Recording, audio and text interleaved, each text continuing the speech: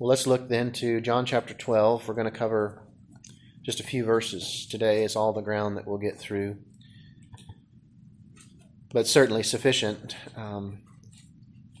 subject for us to consider. These last chapters, and certainly the 11th chapter and those before it, the life of Christ comes through very clearly, and I hope in some way that you have felt, as I have, in some degree, walking along with Christ along the way of his life, and seeing those who would stand against him, those who would reject him, those who came to him, the people he healed, and the scenes that we've seen to this point. And certainly this scene at Lazarus' tomb is one of the most powerful that you could ever see and witness. And I would challenge you to think for just a minute, had you been there that day, the impact that it would have had on your life to watch Lazarus come forth from the tomb. I would say to you today that though no doubt many would disagree, I would say to you today that seeing one get saved, finding God, being saved is very similar if we would look correctly. When we see God work and Christ work in the life of an individual, where they go from being a lost sinner to a saved child of God, it is a tremendous transformation. And we are grateful for that. And I have just been observing and thinking about these past few chapters in this gospel and how it has led to this point. And we find today, many of your Bibles probably say the same thing about these three verses. It's the plot to kill Lazarus. In some ways, Lazarus' reward for being raised from the dead by Christ was that he was then given a death sentence by those in power. And certainly there are many parallels, and we'll try to look at those today. But that's really not the specific thing that I want to talk about today. And we'll get to that in just a moment. But let's read these three verses, John chapter 12, beginning in verse 9. When the large crowd of the Jews learned that Jesus was there, they came not only on account of him, but also to see Lazarus, whom he had raised from the dead. So the chief priests made plans to put Lazarus to death as well, because on account of him, many of the Jews were going away and believing in Jesus. The Lord has raised this man from the dead, as we said. He went away for a time into a place, a distance from Bethany, where Jesus raised Lazarus, and into a place called Ephraim. And now he has come back to Bethany. He's making his way finally to this last trip to Jerusalem. We are just a week away from his suffering on the cross. We are coming down to the very quintessential, pivotal week in human history. There have been a lot of important events in human history, important moments and weeks and months and years in human history from different nations and places, but there's no greater event in all of human history than the one we are leading up to now. The death of Jesus Christ on the cross. All of history before that looked to him, as we've mentioned earlier, Spurgeon wrote, and all of us now look back to him, and they look to this moment. And there's a crowd that comes. They hear that Jesus is once again come back to Bethany, and there's a crowd that gathers. And I want to talk to you today about this crowd. The crowd in Christ. When word spread that Jesus was near, many people, it says, came as well. And of course, we remember it was in this very town, in this very place, that Jesus had raised Lazarus from the dead. No doubt word of that, I don't think there unlikely was any person in the entire town of Bethany that didn't know about this event. And they heard that Jesus was in town. And you remember as well that some distance down the road in Jerusalem, there's a lot of people preparing for Passover. Remember, we're just 6 days from Passover. And there's a lot of people in Jerusalem. Remember, they were standing in the temple wondering, is he going to come? Is Jesus going to come here? And so there's a lot of anticipation and excitement and discussion about Jesus that's going on all across this land. And then word gets out. Jesus is here. Jesus is near. Not only is he near, but Lazarus is with him as well. And no doubt many people came with a number of different ideas or intentions. Different thoughts of why they came to see Jesus. Some probably came purely out of curiosity. What might he do now? This man who gave sight to the blind, healed the man with the infirmity, raised Lazarus from the dead. This man who fed the multitudes with just a handful of fish and bread. This man who does things that are incredible, unexplainable beyond the fact that God is with him. This man who not only does these works, but teaches with such authority and strength and conviction and power like no one else does. This Jesus. And some probably came curious. Just curious what he would do or why he was there. Or what would happen. No doubt word had spread as well that the Jews wanted to kill him. So there was no doubt going to be something newsworthy that's going to take place because Jesus was there. And so people come maybe even out of idle curiosity. And people no doubt came as well with a sincere desire to meet him, to come to know him. Again, Jesus' raising of Lazarus from the dead no doubt inspired hope in the minds and the hearts of other people. People that are sick, people that were in need of something, some healing or some resolution to some situation in their life. And again, here was a man who clearly had power over death itself. And so they came sincerely to this man who could heal disease. He was a man who could point them to God. Again, he was a man who unquestionably was unique and special. And so they came sincerely desiring to know him or to at least meet him or to see what he would do. And then, as we know, there were some who came with malicious intentions. The leaders of the Jews, the Sanhedrin, the Pharisees, and in particular even the Sadducees, came and they were malicious of heart toward Christ. Jesus' works could not be denied. Lazarus stood as a witness to the power of Christ.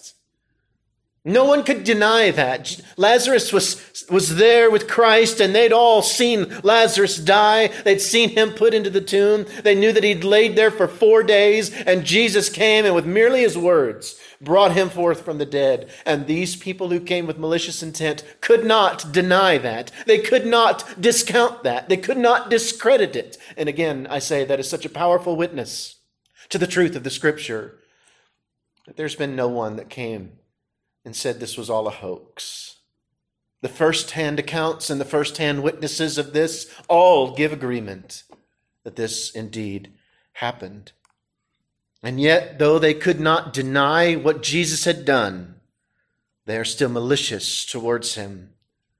To many of these people who came with a malicious heart, Jesus was a threat to their power, their position, their reputation, and their worldly comfort and ease, and their own desires for their life. And make no mistake about it, if you want control of your own life, if you want to call all the shots in your life, if you want to be the one who makes all the decisions in your life, I'm going to tell you, if that truly is your heart's desire, you're going to be maliciously minded toward Christ because your life is his. And these people that came with this malicious heart, and sometimes we have a hard time understanding these people. How could they come with this attitude? How could they look at what Christ did and reject him? But he was a man that we must understand as well was systematically dismantling everything in their life. He was taking from the Sanhedrin their positions of power. He was taking from the Pharisees their positions of religious influence and control.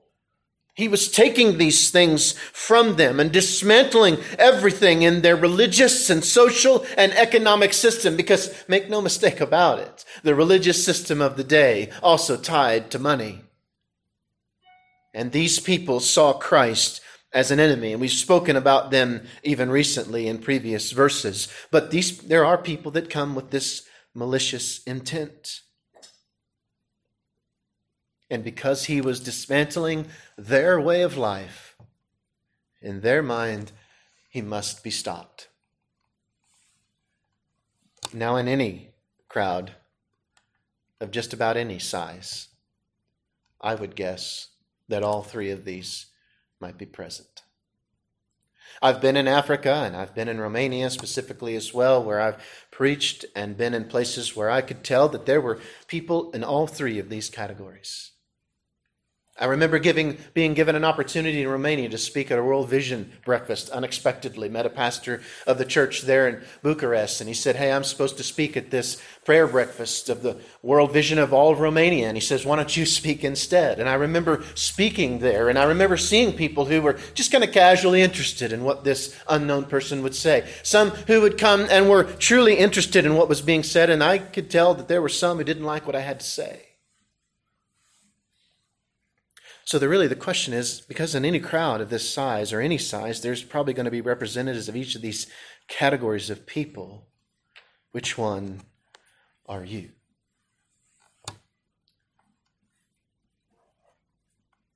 When it comes to Jesus and attending with a group of people, a church service, a revival service, or whatever that it might be, but when it comes to attending, what disposition of mind and heart are you in? Because in a crowd of any size, again, there's going to be those who are just curious. There's going to be those who are sincerely interested in finding Christ and knowing for themselves the promises that the Bible talks about that He'll give. Not taking the word of someone else merely about Christ, but wanting to see Him for themselves. Can you imagine if you would have been a citizen of Bethany and been absent that day for some reason when Jesus raised Lazarus from the tomb, and you heard all about it, but then He comes back and it's a situation and an opportunity for you to see Him, to hear Him, to know something of Him for yourself. Which would be better?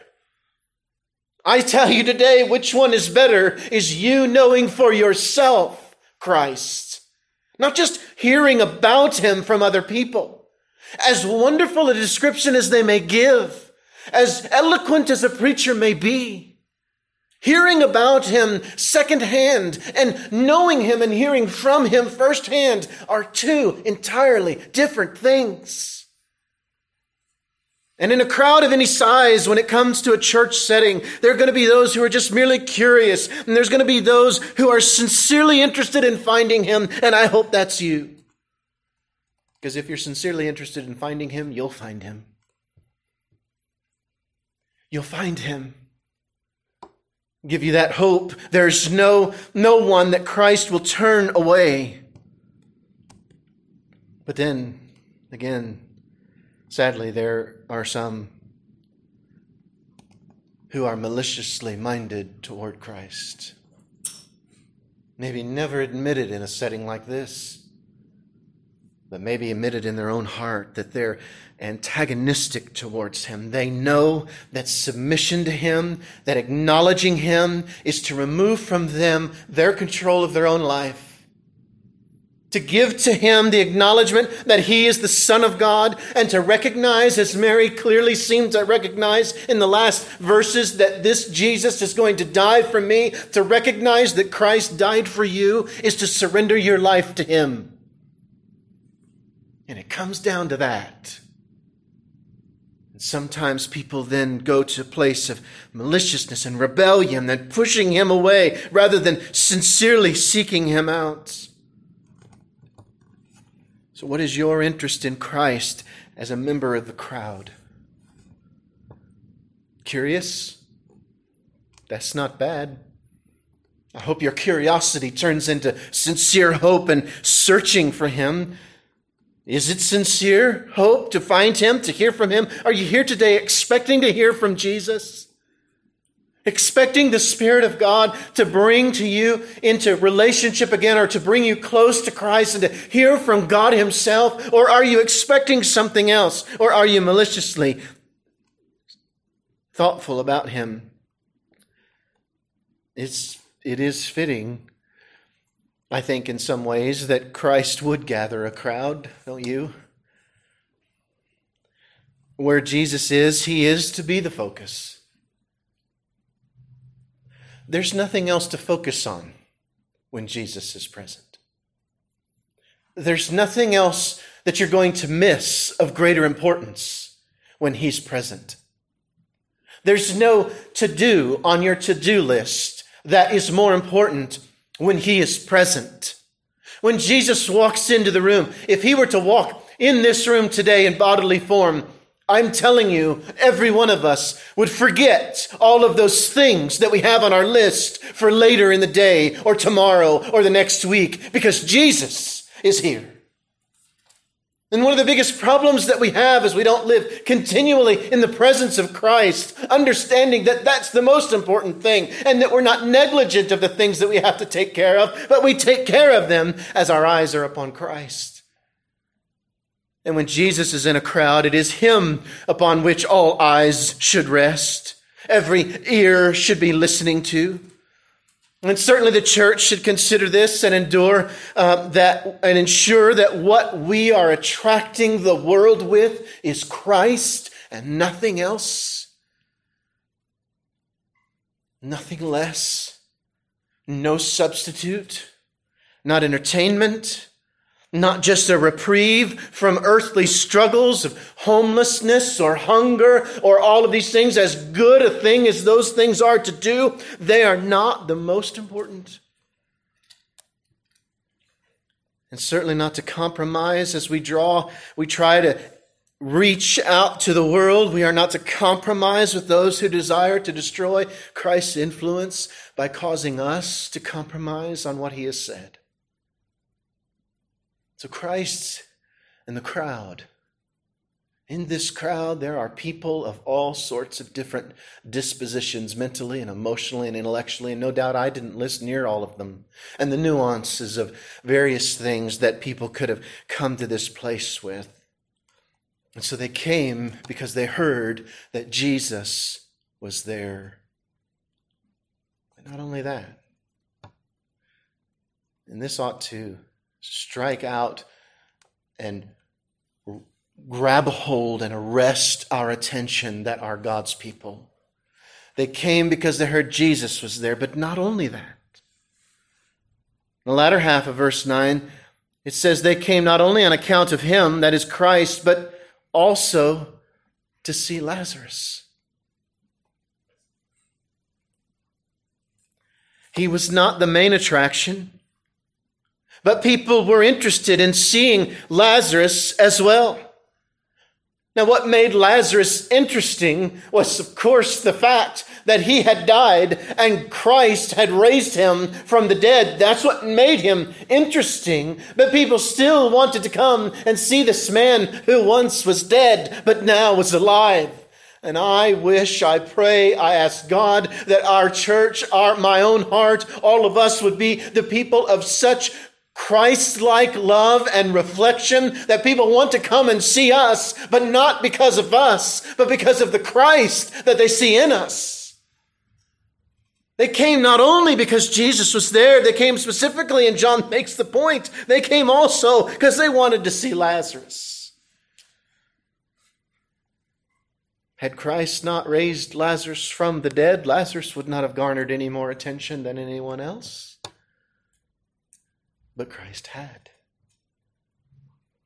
And if the Lord had not saved me when I was an 11-year-old boy, there'd be nothing about me that would be of any interest or anything of any lasting value to you. But he did. And I can tell you today that I know him and he knows me. But in our desire to attract people to Him, to our church even, we ought to keep this in mind. It isn't ourselves who represent the main attraction. It's Christ in us. I've often said that people like me until they get to know me. It's like, people often, in various roles in your life, people have ideas of who you are, and then they get to know who you are, and often they're disappointed. It's not us that impresses. It's not us that solves people's problems. It's not us that gives people peace. It's Christ who does all of those things. But as a child of God, we ought to become noteworthy. People ought to look at us and see, there goes a Christian. There goes one who believes in Christ. There goes one who continually is at His feet in prayer and looks at the world through the lens of Scripture. We ought to become noteworthy not because of us, but because of the Christ who has saved us, redeemed us, and made us His. It's always been God's plan to show the world who He is through His people. It's always been His plan. He could have written the message, as has been said, in the clouds of the sky. He could have chosen any number of other ways. He's chosen to make Himself known directly through the Spirit of God. Certainly, that is what's most essential for anyone to truly know Him. But He has made it so that we would be lights in the world, salt in the earth, witnesses to Him. It's always been God's plan that His people would be a witness to Himself. Creation itself shows us this. Human life alone is a witness to the power of God. We won't get into all of that we've talked about at length before, but the very fact that you are alive is a living testimony to the reality and the existence of God, because there's no other rational, even simple, or any kind of explanation beyond the fact that somebody gave you life. And if you want to continue, if you are of one who is convinced of the silliness of our age, that you're just one accident that came from another accident that came from another accident, all the way back to the first accident. You can continue to delude yourself if you like, but deep down I want you to examine that belief and know that God is the one who gave you life. He's the one that's beating your heart and sending that blood through your lungs. And the incredible complexity of the human being is a witness to God Himself. Israel in the Old Testament is another example of God's desire to show the world who He is through His people. Over and over and over, God told Israel that His choosing of them was to show the world who He was. 2 Kings, we read, "So now, O Lord our God, save us, please, from His hand, their enemy, that all the kingdom of the earth may know that You, O Lord, are God alone." He told Israel when He brought them out of Egypt, "I didn't bring you out for your sake alone. I brought you out so that the world might know that I'm God." You think it's any accident God might say to us that I chose a nation of slaves that knew nothing but slavery, had no identity as a nation, and I chose you and took you not only out of your slavery, I took you out of slavery from the most powerful nation on the face of the earth, and I did it so that the world might know that I'm God. And that's what we are to do today as the church. And as individuals, but as the church. Matthew 28, 19 and 20, the Great Commission. Go into all the world and do what? Make disciples of you? Teach them what you think? Give them your opinion? Make them conform to your own ideas? No. Go into all the world and make disciples, baptizing in the name of the Father and the Son and the Holy Ghost, teaching them to observe all things whatsoever I have commanded you.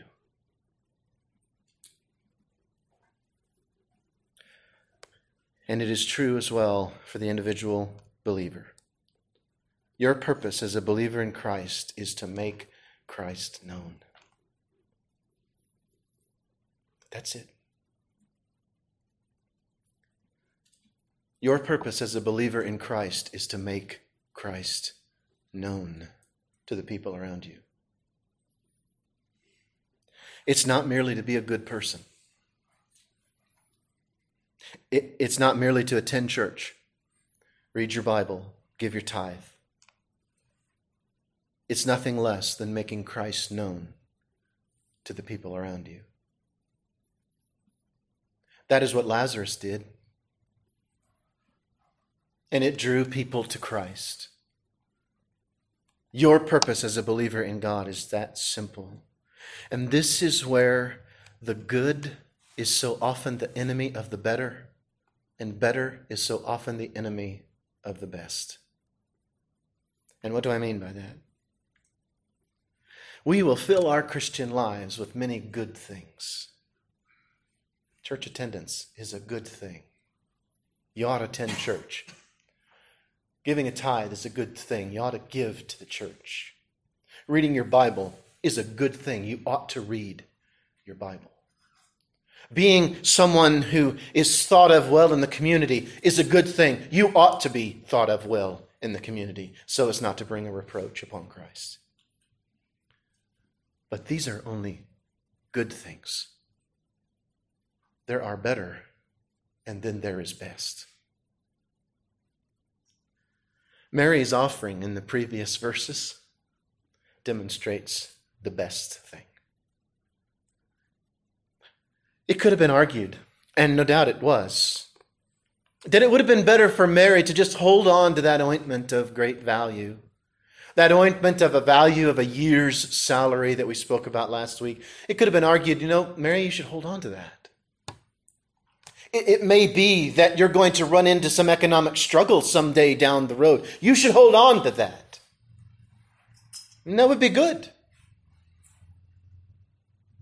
It might have been argued, you know what, Mary, as Judas feigned interest, we could sell that and give it to the poor. And maybe, arguably, that would have been better.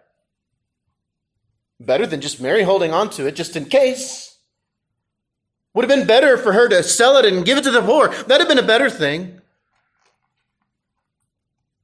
Had she done that, either of those two things, she would have allowed the good and the better to be the enemy of the best. And the best was what?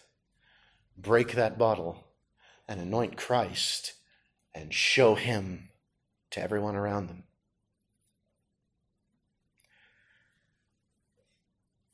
What area of your life, even your Christian life, and maybe most especially your Christian life, what area of your Christian life are good things and better things getting in the way of the best thing?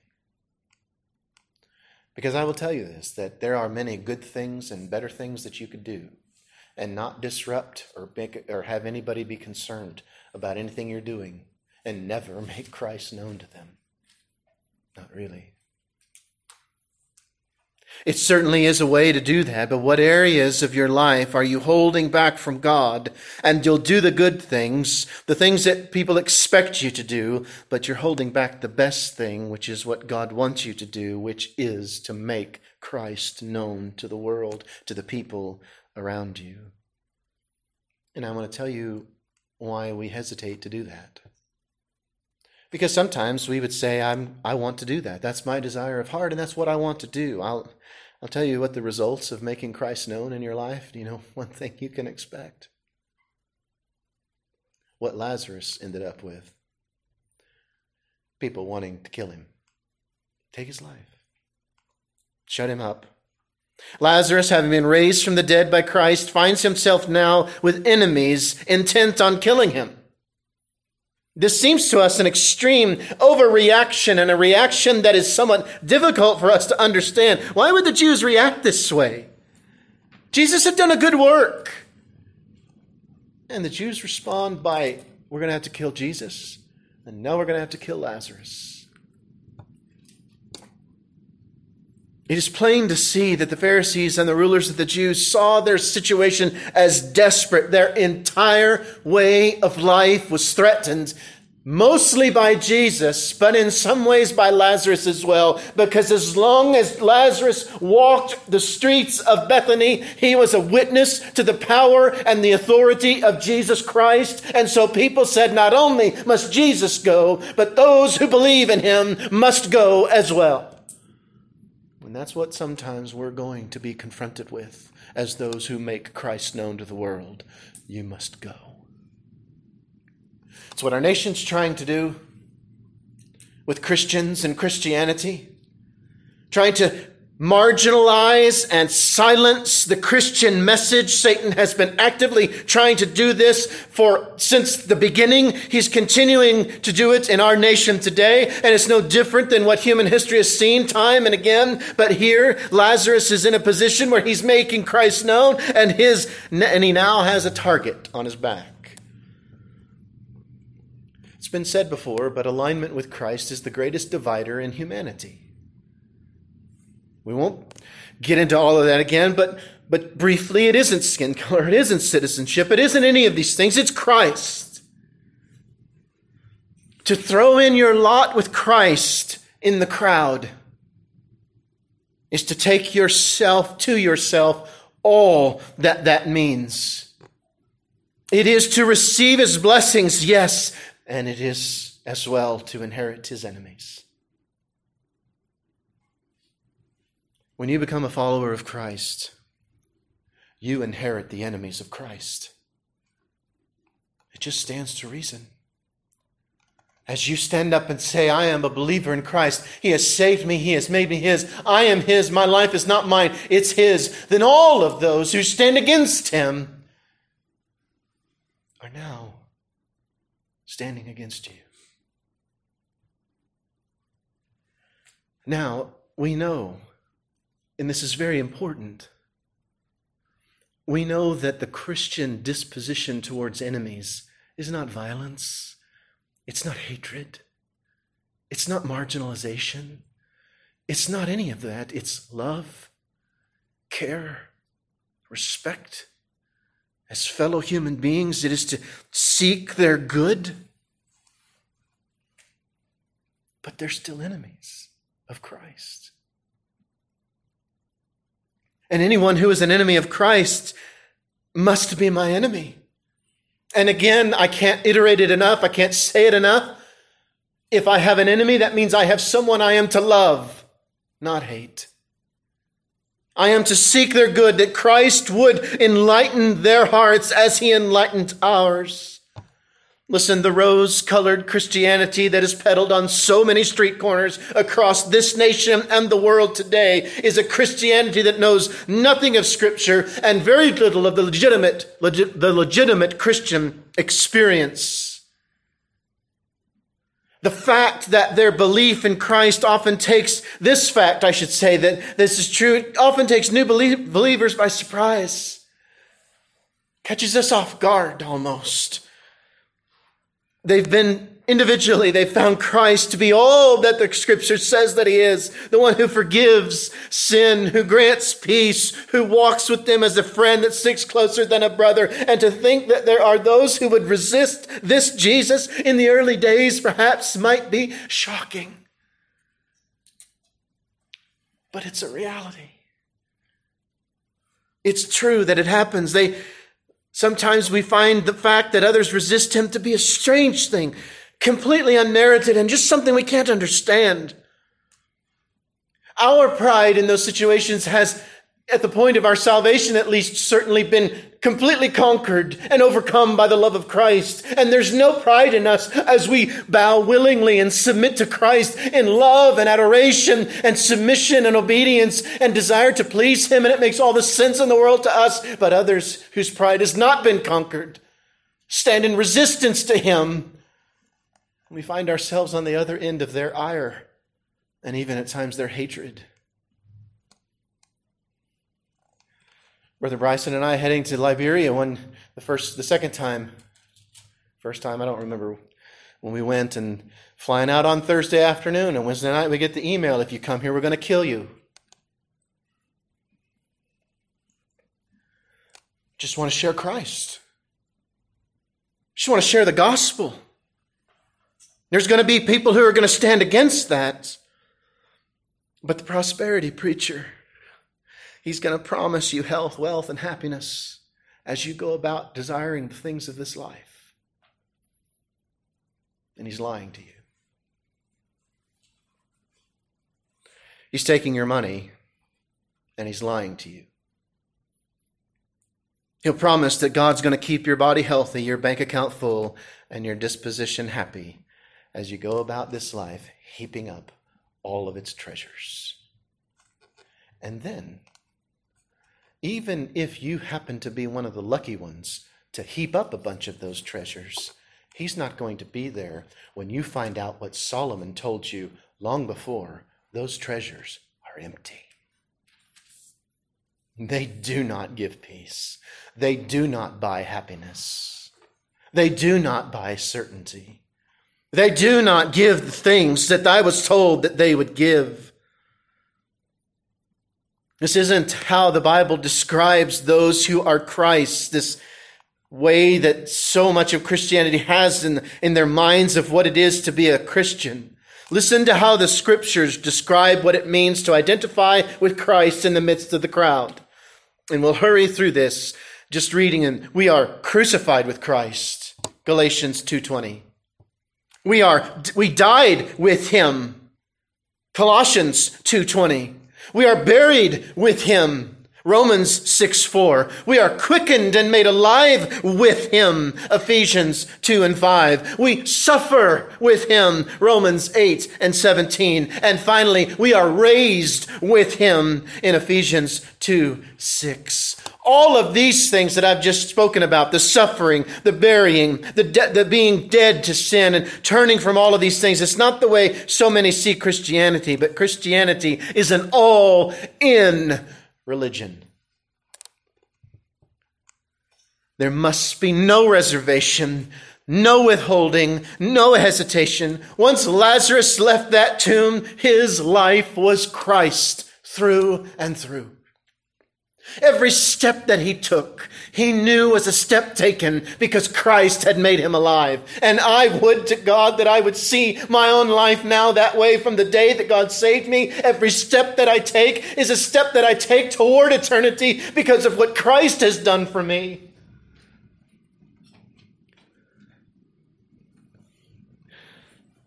Our lives for Christ. In this Christianity, this biblical Christianity, it's an all-in thing. When we claim to be a believer in Christ, we must give to him all of ourselves. He didn't come to you and say, just give me a part of it. Make me number one and then fill in your priority list. He says, I'm all in all. I'm not something, as Tozer said so many times, I'm not something that you add to your life. It's not God plus all these things. It's Christ minus all of them. But when we claim to be a believer in Christ in the crowd, we better give him all of ourselves. We must realize because he lives, we live. Because he suffered, we suffer. Because he was the one who paid the price on Calvary, we have an opportunity to be saved. Because he ascended to heaven, one day I too will ascend to heaven. And I'm all in. Christianity is not a just-in-case religion. It's not an insurance policy. It's not what it is. Church attendance, tithes, good deeds, fill in the blank, whatever it is. These are not premium payments on the insurance policy of Christianity. That's how so many people treat it. I'm going to make my premium payments.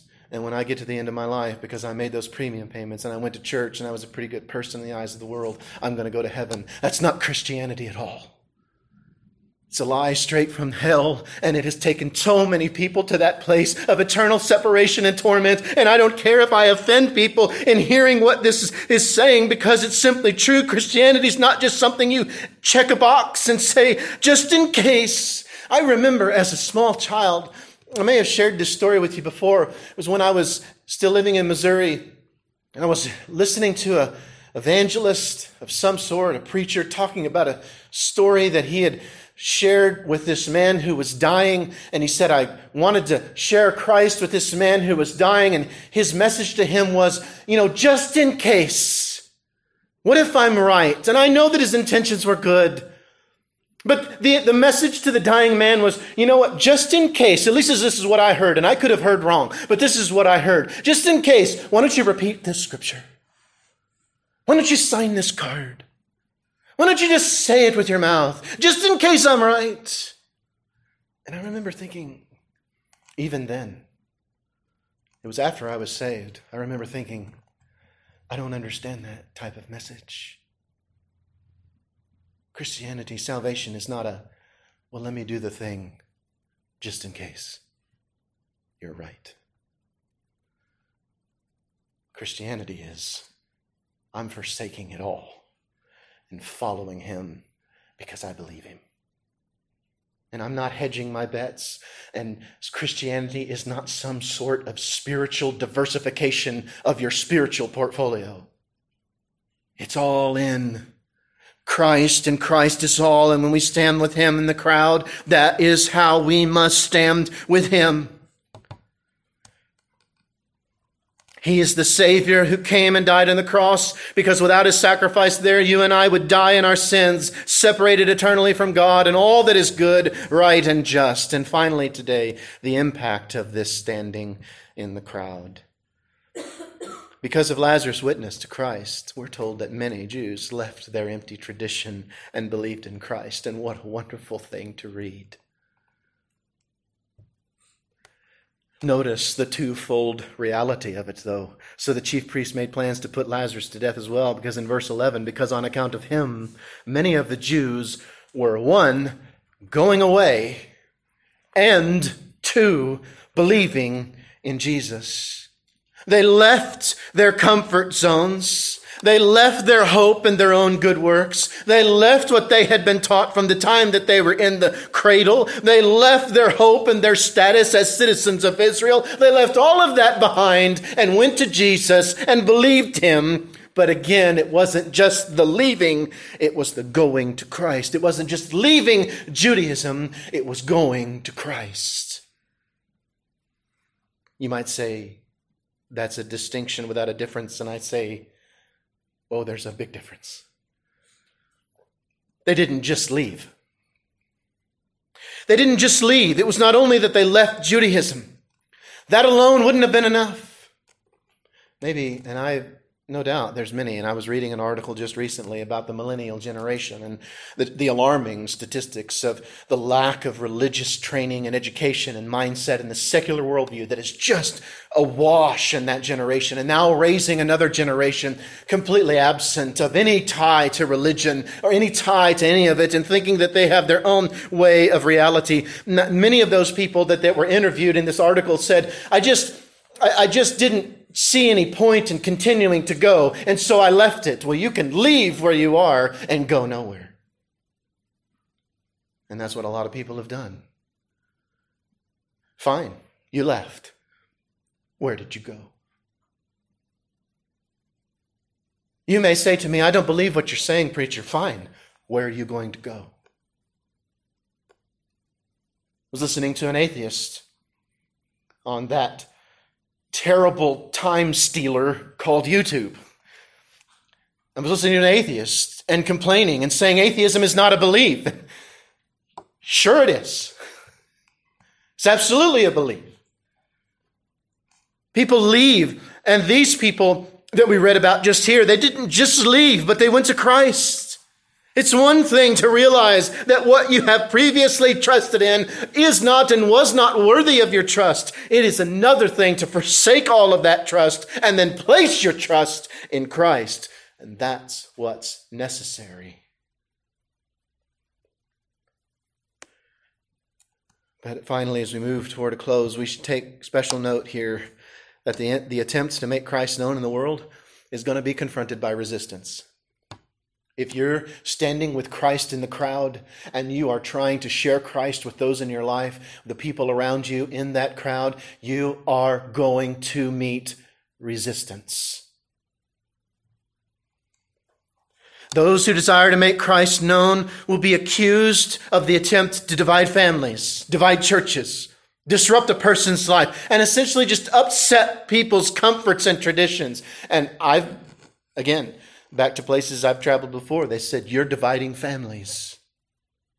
And when you hear that, you take a step back and you go, that's not what I want to do.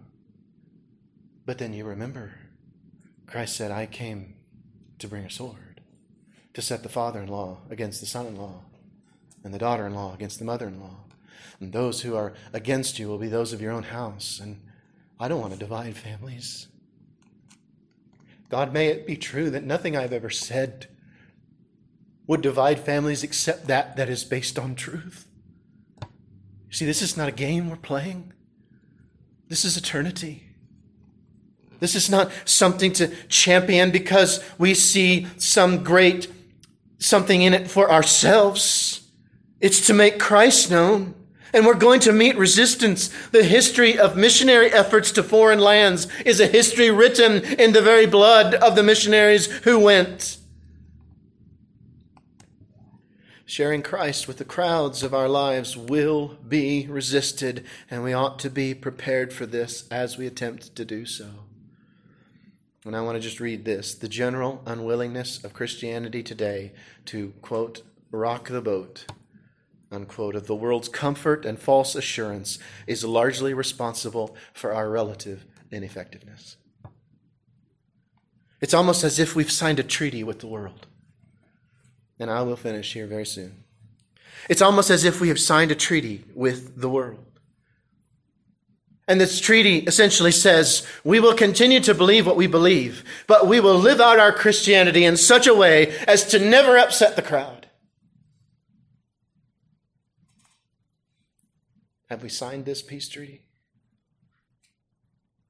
I'll live out my Christianity in private, but I'll never live it in such a way to disrupt or hurt anyone's feelings or cause anyone concern. Has the church at large signed this treaty in the United States?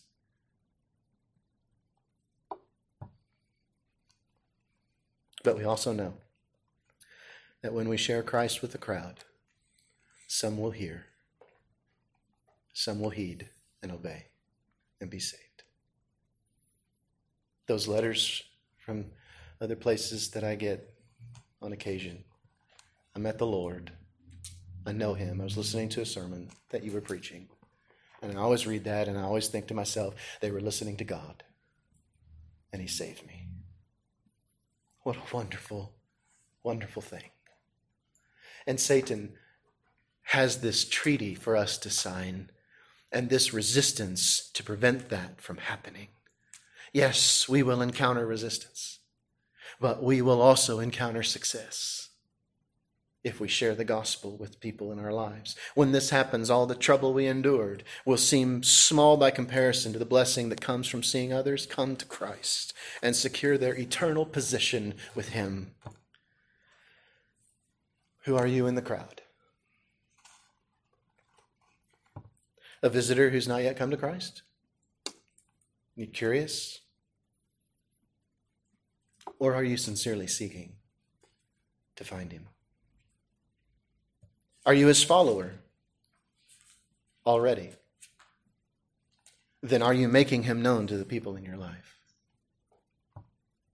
Are you living with him in a manner that Scripture says we are to do so? Are you making him known to those around you? Do you live daily in the light that you have been crucified with him, that you have died with him, that you are buried with him, that you are alive now with him, that you suffer with him, and that you will one day and already spiritually have been raised with him to new life? Who are you in the crowd? Only you can answer that question. I pray that God would be with his word. And Father, we pray you would bless it to your honor. Let's have a song.